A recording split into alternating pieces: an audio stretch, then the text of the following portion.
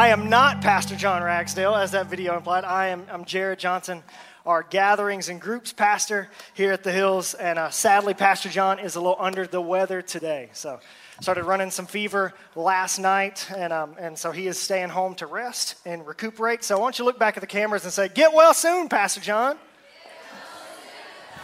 Wow, he'll get real well based on that. But in the late evening hours when he wasn't feeling really well, Pastor Kristen looked over him and said, in the spirit of Halloween, "Who are you going to call?" To which he responded, "Nope, Ghostbusters!" Sadly, the Ghostbusters were not available this morning on such short notice, but I was. So here, hey, thank you.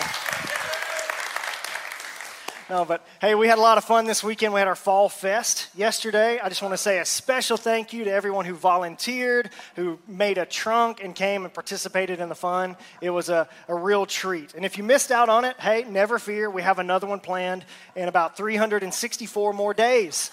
So you have no excuse. Get that costume ready, all right? But no, it was a real treat yesterday if you got to be a part.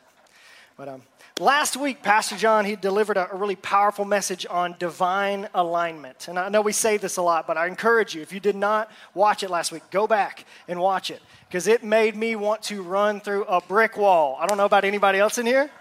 Pumped me up. And Pastor, he challenged us to adjust our perspective, adjust our thinking to realize God's purpose for our lives by declaring divine alignment of the right resources. Because so often the blockades between us and God's purpose for our life could be financial, physical resources that we have lack of. He said we needed to declare divine alignment of the right relationships. We need to have these right people in our lives at the right time. Because if your God-given purpose and dream can be fulfilled alone, that's not a God-given purpose or dream. We need other people, right? And then he said we had to have divine alignment of the right reasons. Like the why behind what we do is more important than the what that we do. And to do this, to get into this divine alignment, we must line ourselves up with God's word and with God's will. And today, I would like to take that a step further and say that in order to get our lives into this divine alignment, we must also line up with God's way. Because if you're anything like me, hearing that message last week, I was ready to go. I was ready to declare God's word over my life. I was ready to believe him for the right resources and the right relationships. I was going to put all of my right reasons in stone, put them up on a wall and say, that's what I'm standing for. But if I set out on this mission for alignment outside of the way of God, God's great purpose for my life will become my subpar product. Because you better believe if I try to do God's will my way, the end product will be a lot like my will. And if you're walking down a path towards God's will, it makes sense that you would follow God's way. Why would I try to follow my own way? But so often we do.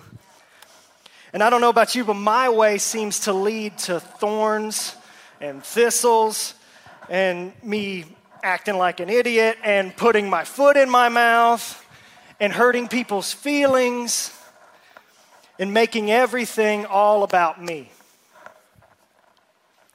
You know, I love the Bible because we don't have to look very hard to find the way of God. If you have your Bibles today or your electronic Bibles, I would love for you to turn with me to Mark 10. We're going to turn to the book of Mark today. And to set the scene for what's going on here in Mark 10, we have Jesus and his disciples. They're making what would be their final trip to Jerusalem. At this point, Jesus had fed the 5,000. He had healed the sick. He raised Lazarus from the dead. And he had just told the disciples, just in the chapter before, he told the disciples, with God, all things are possible. Wow. Heavy. Whoa. His popularity and his polarity, they're at an all-time high. And just before they enter the city, he pulls the disciples in for a final, very serious reminder. So if you were, it's Mark 10, verse 32. Let's read together. It says, they were on their way up to Jerusalem with Jesus leading the way, and the disciples were astonished, while those who followed were afraid. And again, he took the 12 aside, and he told them what was going to happen to him. We're going up to Jerusalem, he said, and the Son of Man will be delivered over to the chief priests and the teachers of the law. They will condemn him to death, and they'll hand him over to the Gentiles, who will mock him and spit on him, flog him and kill him. And 3 days later, he will rise. I mean, can't you feel the weight of those sentences? They're so heavy, so violent. This was how the past 3 years of ministry and life together was going to end. And it was going to end violently. And I can envision the disciples big-eyed, listening earnestly, appearing like they're hanging on every single word that's coming out of his mouth. And then they opened their mouths. Mark 10, verse 35. Then James and John, the sons of Zebedee, came to him.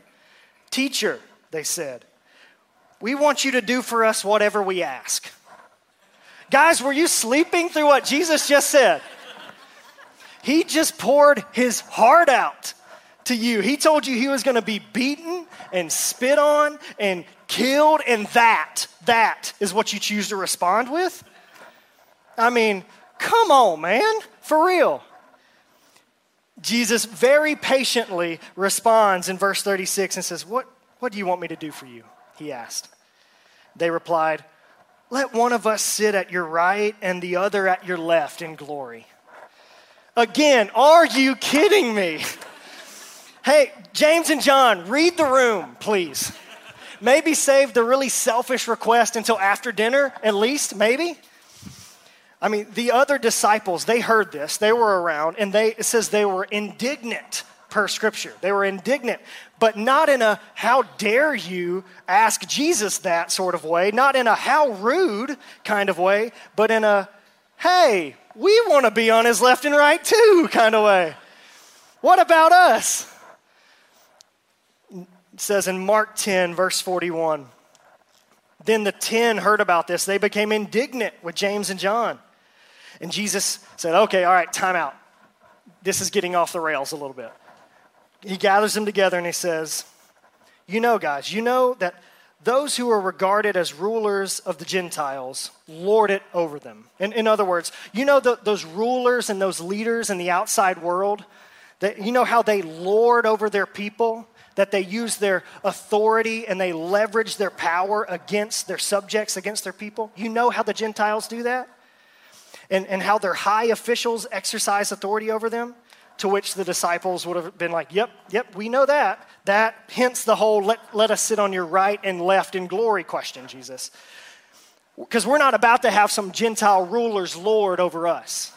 And if anybody's going to do the lording, Jesus, shouldn't it be us? I mean, shouldn't it be us, the ones with the right reasons, the right relationships, the right resources for furthering your kingdom of God? Shouldn't it be us that sit at the top and do the lording?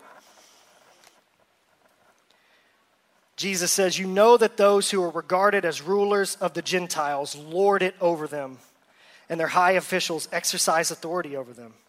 And then Jesus says 4 words that knocked them on their heels. He said 4 words that still ring loudly 2,000 years later. He said, not so with you. Not so with you. Not so with you, my disciples. Not so with you, anyone who ever wants to bear the name of Jesus follower. Not so with you. But Jesus, other powerful leaders, they seem cutthroat and they're demanding, and it seems like they're always getting ahead. Not so with you. But Jesus' leaders in my life, they've kind of been jerks, if I'm honest, and they leverage their power for their own good. Not so with you. Jesus is saying, you as my followers are not to leverage your power to lord over another person. You are not to follow the way of or lead like the rest of the world in this way. Jesus goes on to ask a question. He says, do you want to be great? Which may have felt like a trick question after all the not so with you business from earlier. But I ask all of you that today. Do you want to be great? Yeah, it's not a trick question. Yes, the answer is yes. We all want to be great. We want to be great, to live great lives. And Pastor John always says he doesn't want us to be a good church. He wants us to be a great church. But true greatness comes by following a different way, Jesus says.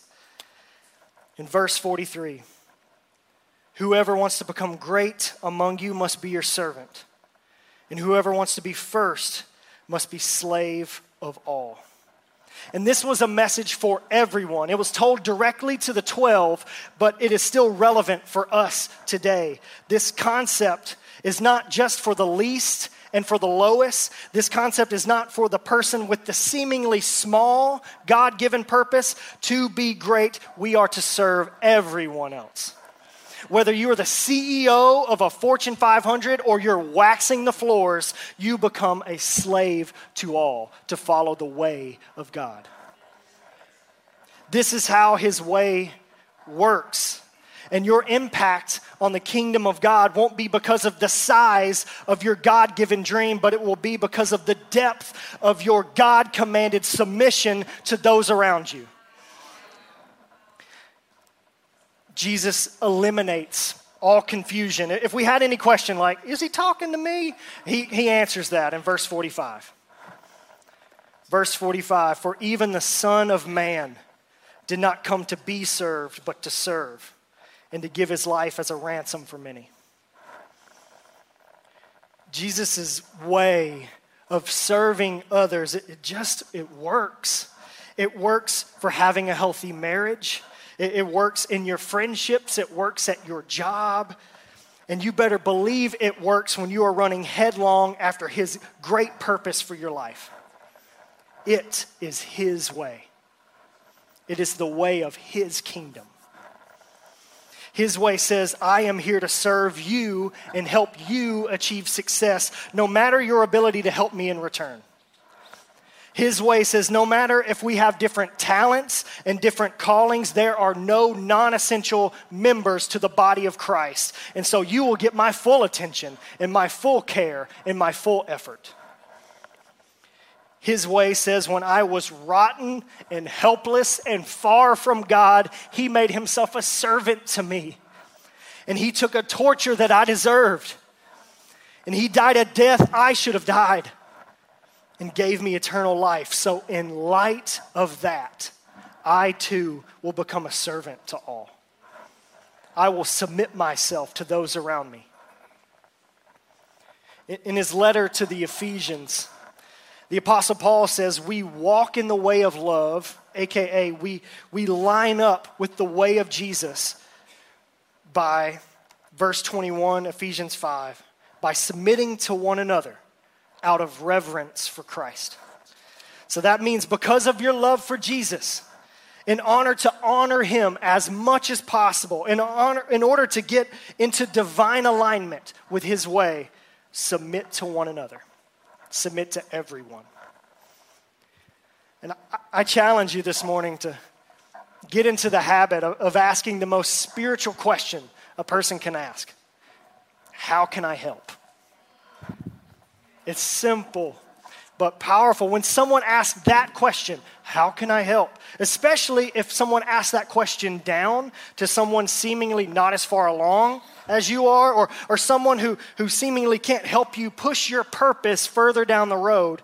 When you ask the question of those, that's the key.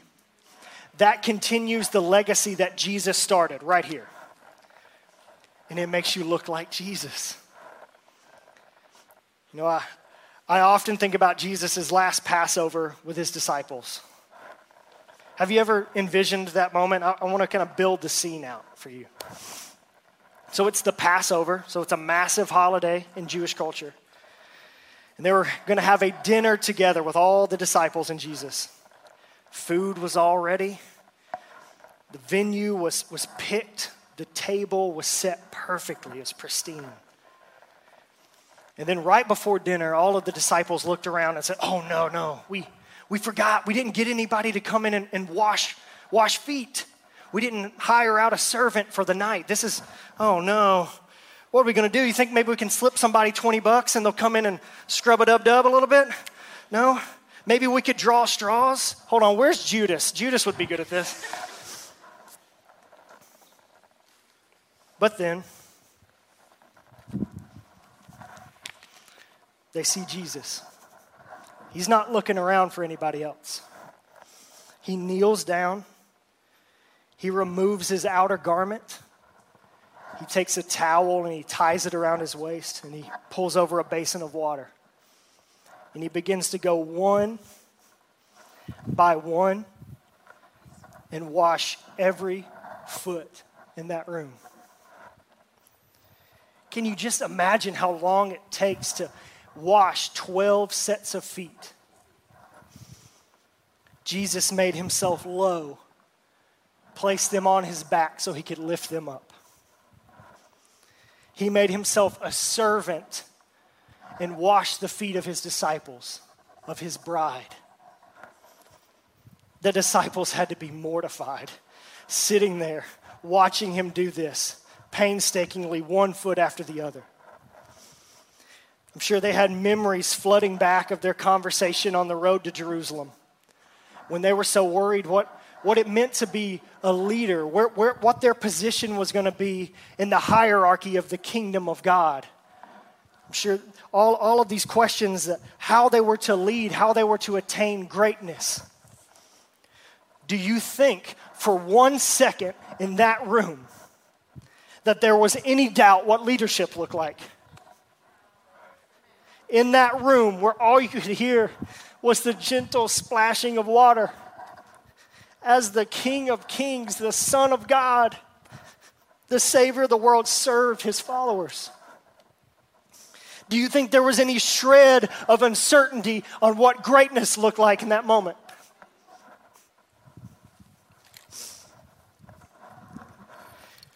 Jesus finished, and he challenged his disciples to remember what I'm doing.